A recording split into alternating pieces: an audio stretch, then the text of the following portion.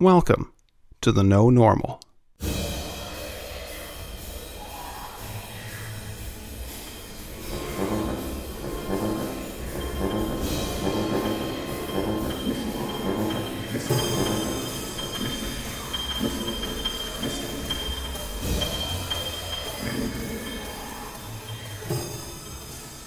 The No Normal is a special presentation coming to you from New Music Edmonton. Thank you for joining us for this month's array of conversations, music, and special features. This series is presented in partnership between New Music Edmonton and CJSR Radio. Watch for additional special projects between NME and CJSR in the future, and enjoy the No Normal on their airwaves. You can find the station on Edmonton radio dials at 88.5 FM and online at cjsr.com. New Music Edmonton respectfully acknowledges that this celebration of creativity was produced on Treaty 6 territory. Amiskwaciwâskahikan is the traditional gathering place of the many Indigenous peoples whose histories, languages, and cultures continue to influence and enrich our community.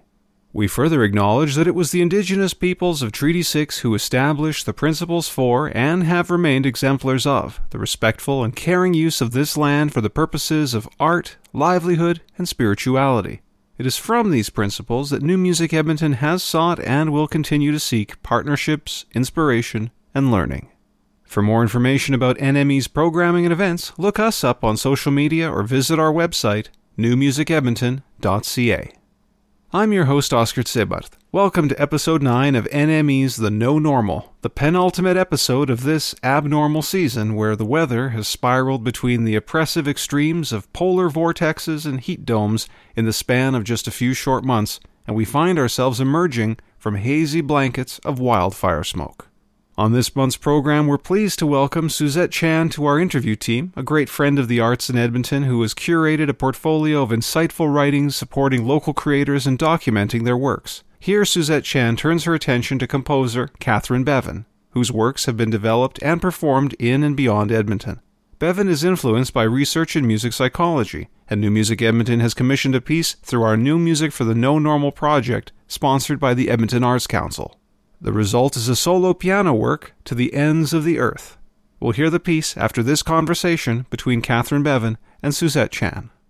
So thanks for joining us, Catherine. I was wondering, I'm not a musician myself, and so I'm always interested in how other people who work in other art forms, how they became interested in their art forms. So do you have any memories of when you knew you wanted to pursue music?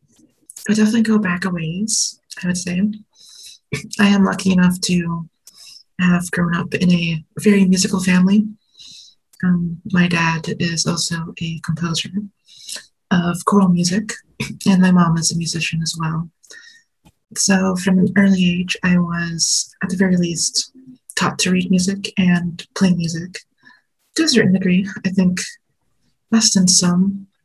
I played piano for a little bit before kind of getting tired of that, but music was still very much a part of my life since as long as I can remember, at least. Oh, wow. That must have been lovely. Oh, for sure. And I didn't really try my hand at arranging or composing until towards the end of high school, I guess. I don't know. I can't remember exactly why I started. I just thought maybe it'd be something fun to try finally. I don't know, I kind of ended up liking quite a bit having just the creative process in general and how music is this temporal art that you can really, create a journey with, I suppose, and fell in love with it pretty fast, I guess, after I tried it. And here I am. That's really great. So, but you were a handbell performer, right? So that is true. How did you gravitate to that instrument? So my father is a music director at various churches, and part of the church I grew up in was a set of handbells. I was 5 years old at the time. My dad encouraged me to give it a shot. I did quite enjoy the instrument, and I've been playing it since I was 5. Oh, wow. And so do you feel like you did any compositions for that instrument? Is that part of how you started? That actually was how I got how I first started. arranging and composing.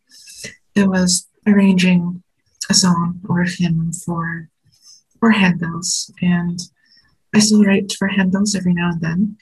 It's a very different musical world from the contemporary composition world, I find. But How so? it's very rooted in traditional church music, I suppose. It's like almost like irrevocably attached to church music in a lot of ways. In most situations, handbell music it's more casual, almost. I don't want to sound demeaning. Casual might not be the right word, but it doesn't have the same rigorous 100-year history of like cutting edge avant-garde development that other instruments do or other mediums do. It has its own little bubble, really. It's very similar, I think, to perhaps music for high school band.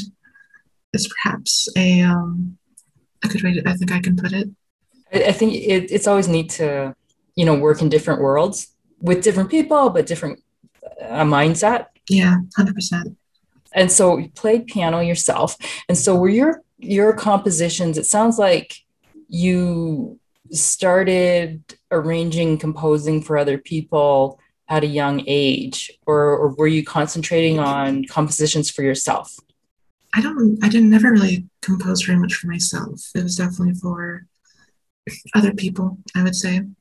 Starting at around 16 or 17, so fairly young, but definitely not as young as some.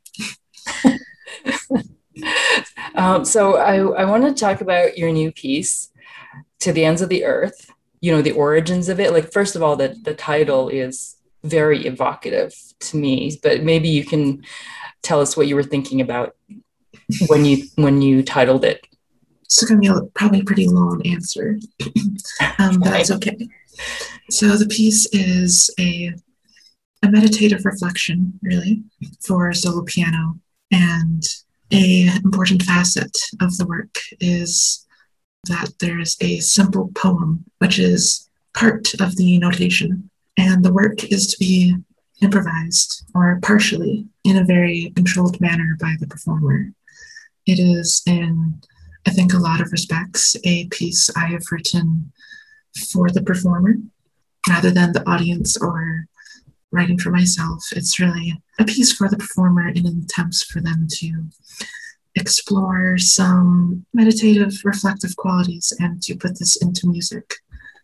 To the Ends of Earth is the final line of the poetry. It's a simple poem, and it's meant to go through a bit of a meditative journey. The piece starts by asking the performer, what is it that they need right now?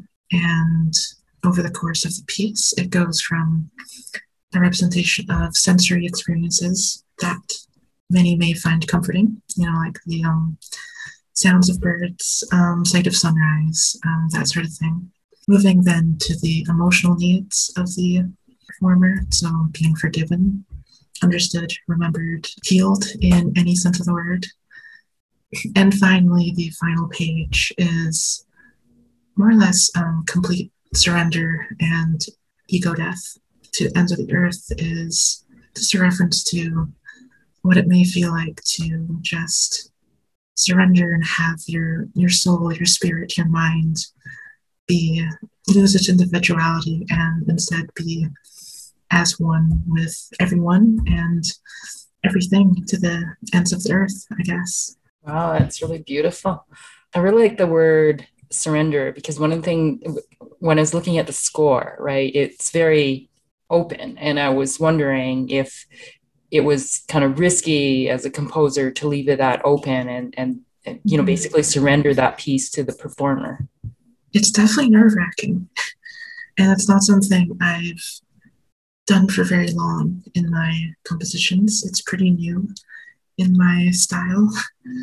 I first found my compositional voice, so to speak, as someone who wrote very meticulous, notated music, very exacting, where I was very aware of what this piece should sound like exactly. And to go from that degree of control to a piece that is so open like this is definitely made me a little bit nervous in some ways, but was also very freeing.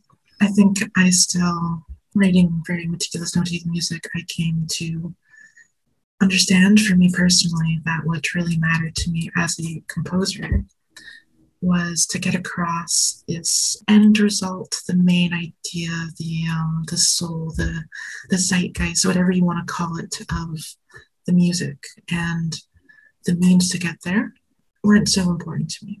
And I came to understand that I can take any fragment, any section of my music, and there are 1,000 different ways I could have wrote that, and they all would have served the same purpose, essentially. So this piece and a couple other pieces I've done like this are an attempt to have a lot of control over the end result, but to embrace the plurality of means that can be reached to get there, I guess. Oh, wow. What caused that shift? It's a good question. I just like to experiment sometimes, I think. Wanting to try something new and to see where I can push myself and push where I go with my creative energies, I suppose. Nothing in particular. And so if you gave this piece to another performer, how do you imagine that would turn out? It's impossible to say, really. Funnily enough, I think Sahil's interpretation here is so similar to a lot of what I had in mind of perhaps how I may have interpreted myself if I was playing this, which is really cool to hear. And of course, there's also some very significant differences that I think are also very incredible for me to hear. Yeah, imagining another player. I don't know. I didn't hear it. So were you present in the recording of this at all?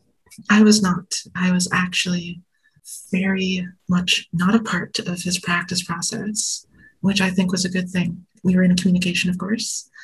Made sure we were, he had no questions, that everything was going well. But given the nature of the work and how personal it is to the performer, I think it's important that I don't taint their own interpretations with whatever I had in mind, and that I just let the performers speak for themselves and, in a way, compose along with me, I think, with this piece. So the first time I heard the recording was when it was finished, and I'm glad it was like that. Well, I had been wondering if the production of it was, or even the composition of it was influenced by the pandemic at all. I have not been able to go to a live show in over a year. And obviously performers have not been able to perform in front of audiences in an indoor theater in town for quite a while. So I'm wondering if any aspect of the pandemic influenced the creation of this piece at all. It did, actually. Well, I guess my inspiration for wanting to do a calming, reflective, meditative work in the first place was in a bit of to combat at least a little bit of the anxieties that the pandemic does bring upon us all. Another element to pandemic is such a solo, isolating experience. And I think this piece, I meant it to kind of tap into the loneliness a little bit, into this solo reflection, the isolation. So I don't consider it a piece that is, specific to this pandemic alone. But I think the pandemic definitely led me to wanting to write something like this, so to speak. I'm also curious about your doing some work in virtual performance. Is that virtual reality? Yes. Virtual reality, yeah. And so for you, is there a connection between performance and virtual reality? Like, is virtual reality a place where you see performance happening? In short, absolutely. And I think what I'm in particularly focused on, maybe isn't so much on performance within virtuality, but listening within virtual reality. I am of the firm belief that composing, performing, nor listening to music happens in a nutshell, and that there are such a wide degree of variables and intangibles that play a very important part in how a piece is performed and how a piece is experienced in general. And these can include like the mind state of a performer and all these things that will never show up on a page of notation really, but are important to a specific performance or listening experience. Going to virtual reality, I think it's a very powerful medium for, of course, immersion, and I think a very powerful medium to influence these intangibles, these other different mood states of the participant. Virtual reality isn't just something that you take in like you usually do with music. It's something that you are inside of, that you are interacting with and experiencing. And because of that, I think there's kind of this another layer of material for an artist to make part of their experience. To give a more defined example, one of the work I'm brainstorming for right now, virtual reality, is one which purposely disorientates the participant and creates a sense of loss of control. I'm hoping, at least, that this sense of loss of control and disorientation will have them experience the music in the piece differently than if they were just sitting in a chair normally, in a concert hall. That's the idea, at least. That sounds really fascinating.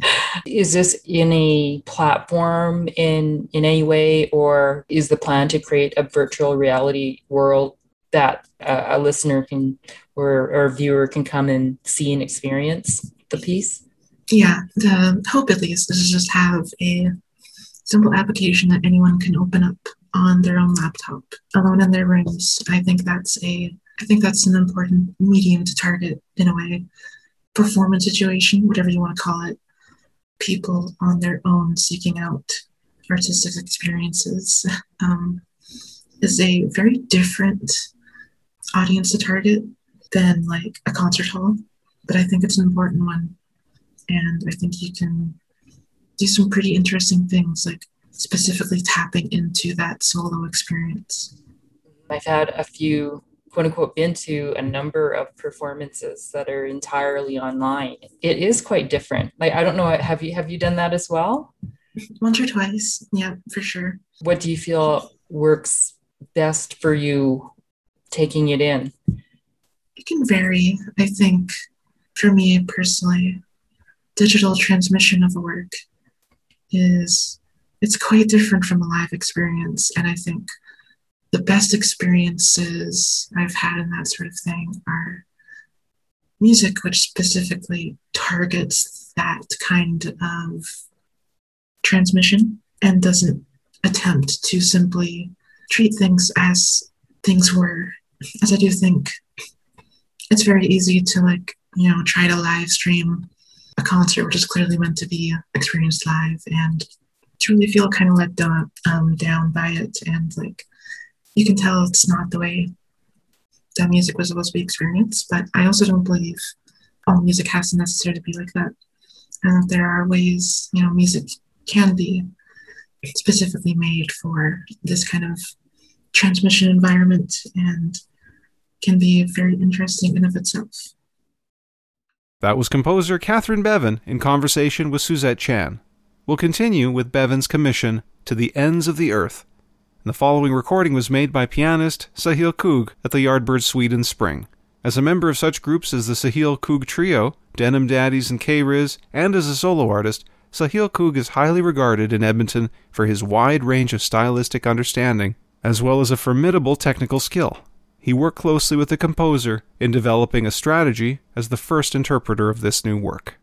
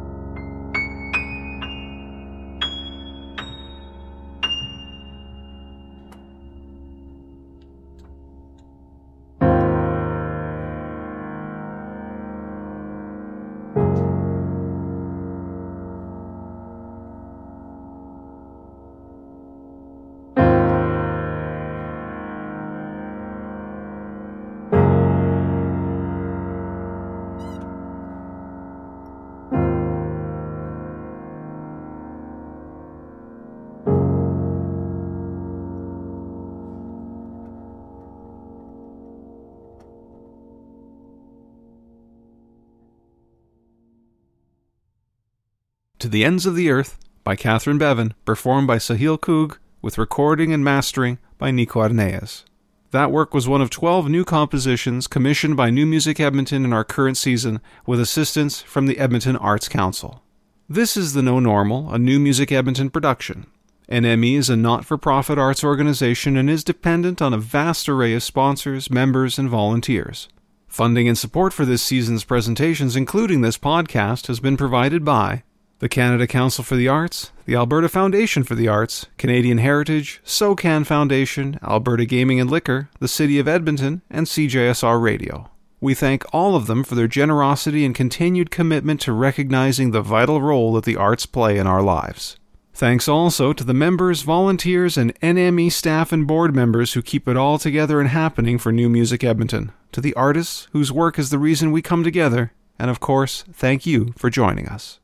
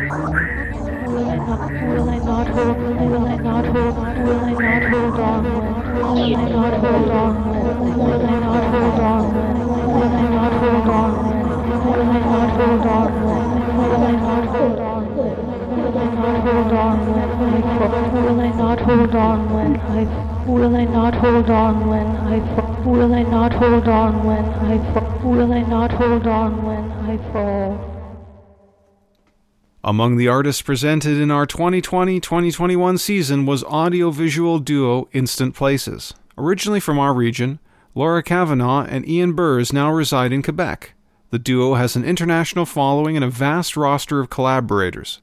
New Music Edmonton had the pleasure of presenting Instant Places for a live performance in March, as well as part of our online improvisation workshop outreach series. Laura Kavanagh and Ian Burrs recently spoke with NME's Caitlin Sean Richards. Yeah, Instant Places came up because for a lot of our early work together, we really worked with localities. We would go to a place and we would take photographs and videos and make field recordings and make a composition, audiovisual performance based on that place, based on those images and sounds that we captured in that place. But the idea also is very ephemeral. It's nothing lasting. It's a performance, or it's a possibly highly compressed video that's up on our website. Because back in those days, we had these tiny websites. The videos had to be like 1 megabyte in size. So everything was very compressed and instant in a way. When I was reading your statement, the idea of a self-contained visual space I thought was something very interesting. I mean, this time is different, because we have the COVID, and so there's all kinds of restrictions, but these restrictions also can open up possibilities because part of, I think, the philosophy behind Instant Places was a kind of activating and, a mobility and an activation and of situations and elements and possibilities, So it hasn't really changed in the fact that our work has been digital for, over 20 years. It's actually, it's not really that different for us in a lot of ways because we've been doing telematic broadcasts for about 20 years now. So, we have been even on different projects, if we're in Tokyo, then we do live internet broadcasts from Tokyo, to maybe a Calgary radio station, maybe a London, UK radio station, and also out to the net. So always experimenting and exploring, because place is also pretty ambiguous too, because it's space, and it means space and it means time. And so it's also being in different locations and inviting other people to play with us in those locations and maybe playing with other people in other locations. And so I think, part of the digital has always been an element of that, and broadcasting and time and space have always been elements of that. The difference is during this time, we're forced into that kind of situation. We can't get together physically. So actually, a lot of the tools that we've been using for the last over 20 years are actually very natural to our natural way of working. And because a lot of our place, some of our pieces, because they are digital pieces, they are actually generative works. So they're digital works that are actually activated in real time in the software that we work with. So then it's very easy for us. We've done several installations that had different kinds of iterations during the COVID time. A gallery or festival can actually just tap into our live digital installations and run them in different formats. So, for Nuit Blanc in Saskatoon, they could just tap into that digital communication and have the audio and visual outdoors through their speakers and on the surfaces of their buildings, Or, in Des Moines in Quebec, they had little tiny radios that they put outside that people could just come and they could turn on the radio, or they could listen live from home. And the visuals were in the window, so as walkers by, and it's all live. It's software that is generating live improvisation, live random choices, because those are built into the way that we work, and with experimentation, with improvisation, with activation. Would you say that chance is a big part of that process? Working with the software, a lot of times we don't necessarily have a really clear endpoint, that a lot of times accidents while working with the software or mistakes will lead us in different directions. They kind of in a dialogue with the machinery. The machine is leaning one way and you're trying to lean back the other way, and you sort of create this kind of dynamic. So chance is part of it. And then shaping the randomness is really important, so that while these random things are happening, your aesthetics are always being challenged, and at the same time, you have an idea of the things that you like, and you're trying to shape that randomness into these areas that are more likely to create these pleasing outcomes. So it's a kind of shaping of the chance. How does improvisation change for you when you're working with musicians or other, I guess, interdisciplinary artists live versus when you're in sort of your self-contained space? It depends on the different individuals and what every individual is bringing to that. People that we generally want to work with are people that bring who they are and what they do, and their kind of experience is very individual. Because even with improvisation, like even for Ian and I, we don't necessarily listen to each other. Work is very individual, and very interested in individuals and what it is that they contribute, because we're not very much into really telling people what to do or what they need to do. We don't do that much collaboration work, really. We do with certain individuals and come together for certain situational kinds of things, but with every individual, hopefully just bringing who they are and what they want to contribute. There's not really much of a dialogue. Either you show or you don't show for anything. So sometimes people show and sometimes they don't show. Contribution, extends to kind of just general consciousness, just being there and willing to be there. You can be just sitting there with your cat. It doesn't matter. But you are there, just like audience. What you show up with and what you bring, what an audience brings to any kind of a situation that we call performance or whatever we want to call it. An individual also has that responsibility that they affect the space in which they're occupying. But it's interesting. You mentioned the cat, Laura, because an interesting thing, we've been, for the last year, we're coming up to our first anniversary pretty soon of working every week with the Glasgow Improvisers Orchestra, who've been doing this online Zoom practice, basically. And it's been an interesting process. And one interesting thing is that you're brought into people's domestic spaces. So you see their cat or their dog. And a lot of times, pre-pandemic, if you're in an improvising music scene, for instance, so there's a gig and you go to this place, but everyone leaves their domestic situation behind. And they're in this sort of space of, I'm at an improvising music gig, and it's a much more intimate thing, actually, with Zoom. You'd think it would be opposite, but in a way it's more intimate because people are kind of more vulnerable. They're in their domestic space, and it does create a little bit of an openness that's a lot of times a scene. People have their game face on. They're worried about how they fit into the supposed hierarchy of something in this scene, and that kind of gets left behind, I think. And it's been a really interesting year, and we have an idea that for the 1-year anniversary we're going to make a collection of screenshots and recordings and kind of make a bit of an archive to honor all that work that the people have been doing that host that and also play quite regularly. You have quite an archive of your work on the website, so would that be a great place for people to view online? Yeah, I think we always try to have a link to our website. These days, a lot of more current stuff just happens on Facebook. The flow of things is kind of Facebook, and yeah, I guess that's just the way things work now. What are the different platforms you're presenting on with New Music Edmonton this season?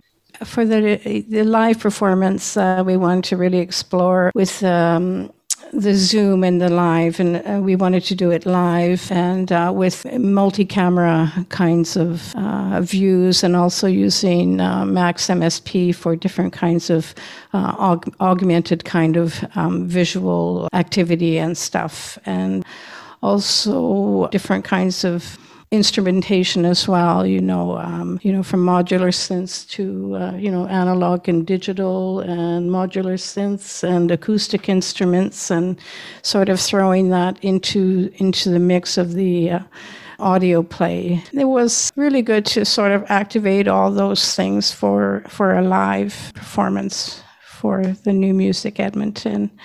And also the workshop too is a lot of those elements we use when we're in person, but also we've been doing with different groups of people and the Glasgow Improvisers Orchestra. It's just really nice to be able to play with people, and in the sense that we can all be activated, that we're not waiting for something to end. We just create new beginnings and activate new availability of possibilities. There's new things that you can activate and new ways of thinking, and basically any kind of shift or movement that happens on this planet, which is continual, is that you have to make adjustments. You have to find new ground. You have to find new ways of thinking. And we also have the accessibility and access of different kinds of new technologies. And how do they work together? How can you extend them? How can you make new instruments? How can you make new sounds? How can you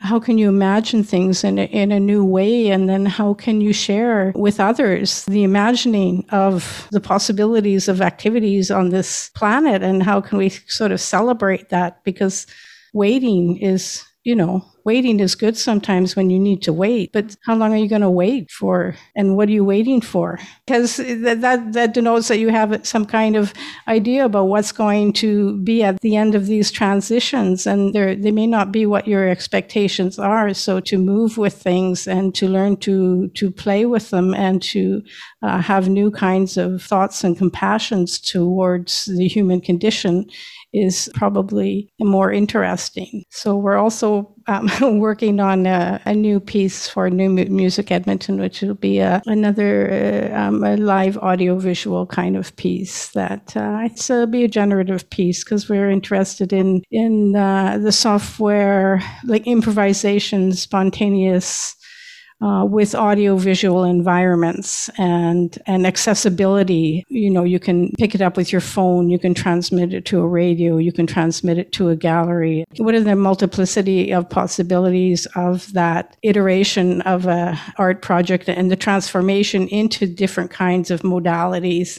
What can happen with that? We're working on that. Generative work that actually lives on the internet, being driven by JavaScript. So there's basically just a JavaScript application that sits on the internet, and as soon as you load the page up, it starts generating audio and visual material. And so that's the branch project that we're going to be launching in September, flavopunk.js. So it's kind of a branch project, I guess, of what we did for New Music Edmonton that will just live on the internet. People can visit it whenever they want. And Flavopunk refers to an organism that adapts to different environments. Is that sort of the idea behind it? Because I really like the idea that you're talking about adaptation and growth and transformation, and regeneration, and I guess kind of popping up in different spaces too. Yeah, and also like with the lichen too. I mean, because this organic life form, and I think we both work very, very organically. We're very process orientated, but also with the lichen is that they're very self-sufficient. Actually, they don't feed off their hosts. They actually transform energies like airs and waters and stuff. They're quite unique. And I think like humans are unique, but there's so much to learn with the different ways in which nature works. Yeah, especially as we're experiencing loss of habitat in nature, and that, I guess, sort of thinking about the life of an artist. I think I remember in like 1982, I did a small installation at the Winelouse building with answering machines that were infinite looping. Like that was the only it was really broke all the time, and that was the technology I had, but it was basically creating this phasing generative sound situation with 3 answering machines that were looping out of phase with each other.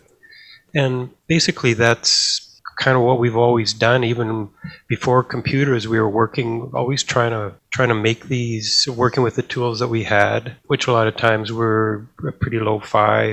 But when we got a computer, I think the one of the really seminal things, a couple of seminal things. One, Beams did a workshop. It was like 96 or something. With Max MSP, and that was Matt Rogalski did one with Super Collider. And Laura, remind me the name of the person from Winnipeg that did the Max workshop. Ken Gregory. Ken Gregory, yeah. Yeah, and that opened up a whole world. It was like I had always sort of hated computer music before that. I couldn't get it at all. I'd never heard anything that I liked. And Matt Rogalski did a performance at Beams, at the Beams Festival, where he just had an AM radio running through a Super Collider patch. And it was just unbelievably, amazingly gorgeous. And that to me was the evidence that it's there. You can work with computers. You can make this really great, exciting music. So yeah, we got Max almost as soon as we had a laptop and started using it immediately. I think I used it. I used it in a performance the first week after I got my first laptop. Yeah, no waiting. But a lot of the development that we did, like when we basically gave up a permanent home in, I guess, 2005. And so we were just on the road all the time, making pieces all the time. And that was really like learning on the job. The way that digital audio and video was developing was happening at the same time that we were just out there working all the time. We were absorbing these new things and using them immediately as they're happening. That was a really valuable experience, I think, to just really have that intense period of work and learning, but always input turns to output instantly, instant places. It's just happening. It's a flow that's happening. Do you see any sort of division in labor between what you each do? I think that there isn't a division anymore about who does the visuals and who does the audio and stuff like that. Is that we've both been living in these audio visual environments, and we both explore them. We explore different elements of visual arts, whether that's digital, whether that's analog, whether that's painting, whether that's drawing, whether that's photography. We both do a lot of photography for a lot of the instant places pieces. For years, we used photography because, we were in different cities all over the world, and we were wandering around and seeing what we could see. And so we did a lot of photography, and we also did a lot of field recordings all over, We don't have designated jobs in our realm. I mean, it's what an individual really feels like doing and what excites them. And sometimes one person is more of an organizer, and that may happen for a few years, and then the other person is the organizer. It's what organically happens in the process. And because you aren't both always at the same kind of place at the same time, is that it's something that fluctuates all the time and requires a lot of adaptability. Sometimes it's not good to say someone is, one person is really good at this and another person is not. Well, if that's the case, then maybe the person that is not so good at something can have enough room to explore that and develop, because inevitably about learning and experiencing new kinds of situations that excite your mind and allow you to grow and think in different ways. And that means learning. That means trying. One of the guests at Glasgow Improvisers Orchestra was this fellow from Kenya. And one of his sayings is, trying is learning. That's quite nice. Watching some of your pieces that you have online, you can kind of see how the audience is almost like their image is literally brought into your works. Do you find that it's important for you to be able to be present at any point to visit your installations and see how the audience is interacting? Or is that something you kind of entrust with the audience as kind of extending the life of that piece? Yeah, the gallery installations we've done, they usually was like super intense couple of weeks where we're still actually building the piece in the space, reacting to the echoing in the room and how the visuals look on the wall. And yeah, super intense 2 weeks. And then you get maybe 1 day to actually hang out with the piece when it's, quote, finished. And then you have to go back home. So you don't get a chance really to hang out. And the opening is always a little bit different because people are visiting and talking, and what openings are like. You do get some sort of a sense of how people are responding, but it's not like what someone would get when they're just by themselves in the gallery and really being able to zone out and get lost in the piece. So yeah, we kind of miss that. Like you go back home after the installation and it's like sending your kid off to summer camp or something. It's like, well, what's it doing now, sort of thing. But that's just part of the deal. How would you define generative artwork? Everybody has different interpretations of for their situational thing or for their mindset or whatever. Generative works for us are works that are living, like organic. They're technological, but they're also organic in a sense in the process in which they operate. Is that we like to think of them as living, breathing things. We like to think of them that are things that are part of the environment. We really like when we create these pieces that they can live in somebody's home. that somebody can just, they can be working away. Sometimes we get messages from people and they're working away on things at home or in their studio, and they have the works going, that they can carry these installations into whatever kind of environment that they want. And they can just have visual, or they can just have audio. They can take it to work with them, or they can be at home with it, or they can be outside with it, or it can live in different kinds of situations. And it's exciting when people find new situations that implement the pieces into. Generative work for us is something that is a living organism that has different kinds of iterations and possibilities unforetold yet, so a living kind of organism, I think, that's process orientated and part mutable. Of the motivation for us is that we want to be surprised. And so I think, that's that's is that when it surprises us with what it's doing.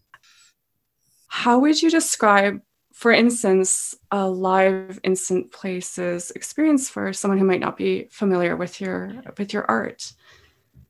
Boy, yeah, that's a tough one too, because it's always different and we want it to be different. Yeah, I mean, I feel sorry for anyone that would think they were some sort of fan of ours, because we ain't going to do what we did before.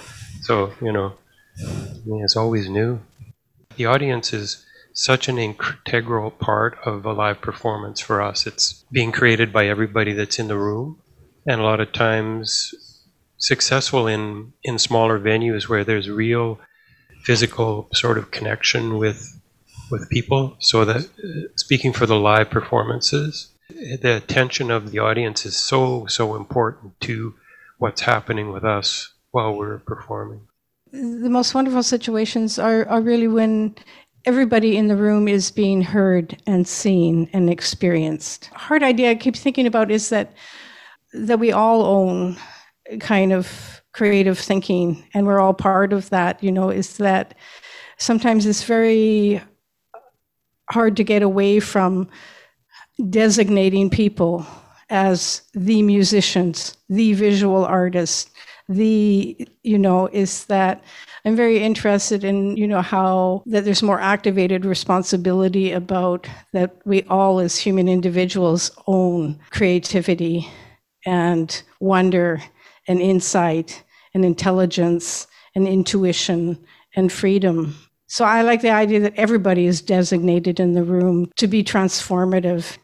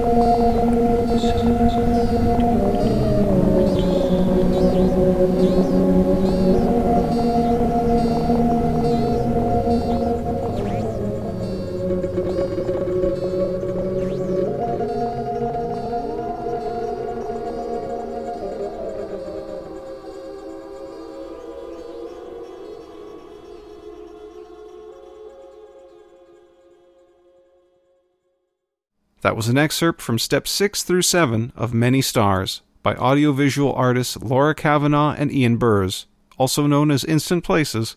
That was taken from a performance done for Kunstradio in Vienna in early 2021. Thank you to Catherine Bevan, Suzette Chan, Instant Places, and Caitlin Sean Richards for participating in Episode 9 of our podcast series, the penultimate episode of this season. Watch for our season finale in August. A reminder that news about special programming and events can be found at newmusicedmonton.ca, along with our streaming podcast archive and other multimedia works featured in the series. And be sure to explore the eclectic programming of our partners at CJSR Radio. The No Normal podcast was created by Caitlin Sean Richards and Ian Crutchley for New Music Edmonton and is produced and hosted by me, Oscar Sebart.